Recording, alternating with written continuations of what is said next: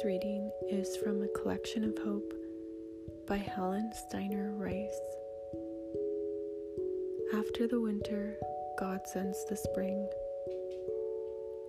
Springtime is a season of hope and joy and cheer. There's beauty all around us to see and touch and hear.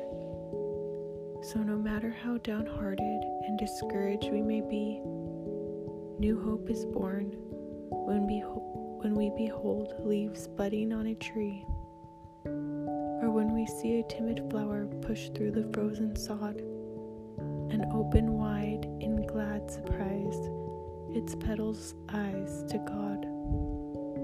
For this is just God saying, "Lift up your eyes to me," and the bleakness of your spirit, like the budding springtime tree, will lose its wintry darkness, and your heavy heart will sing, for God never sends the winter without the joy of spring.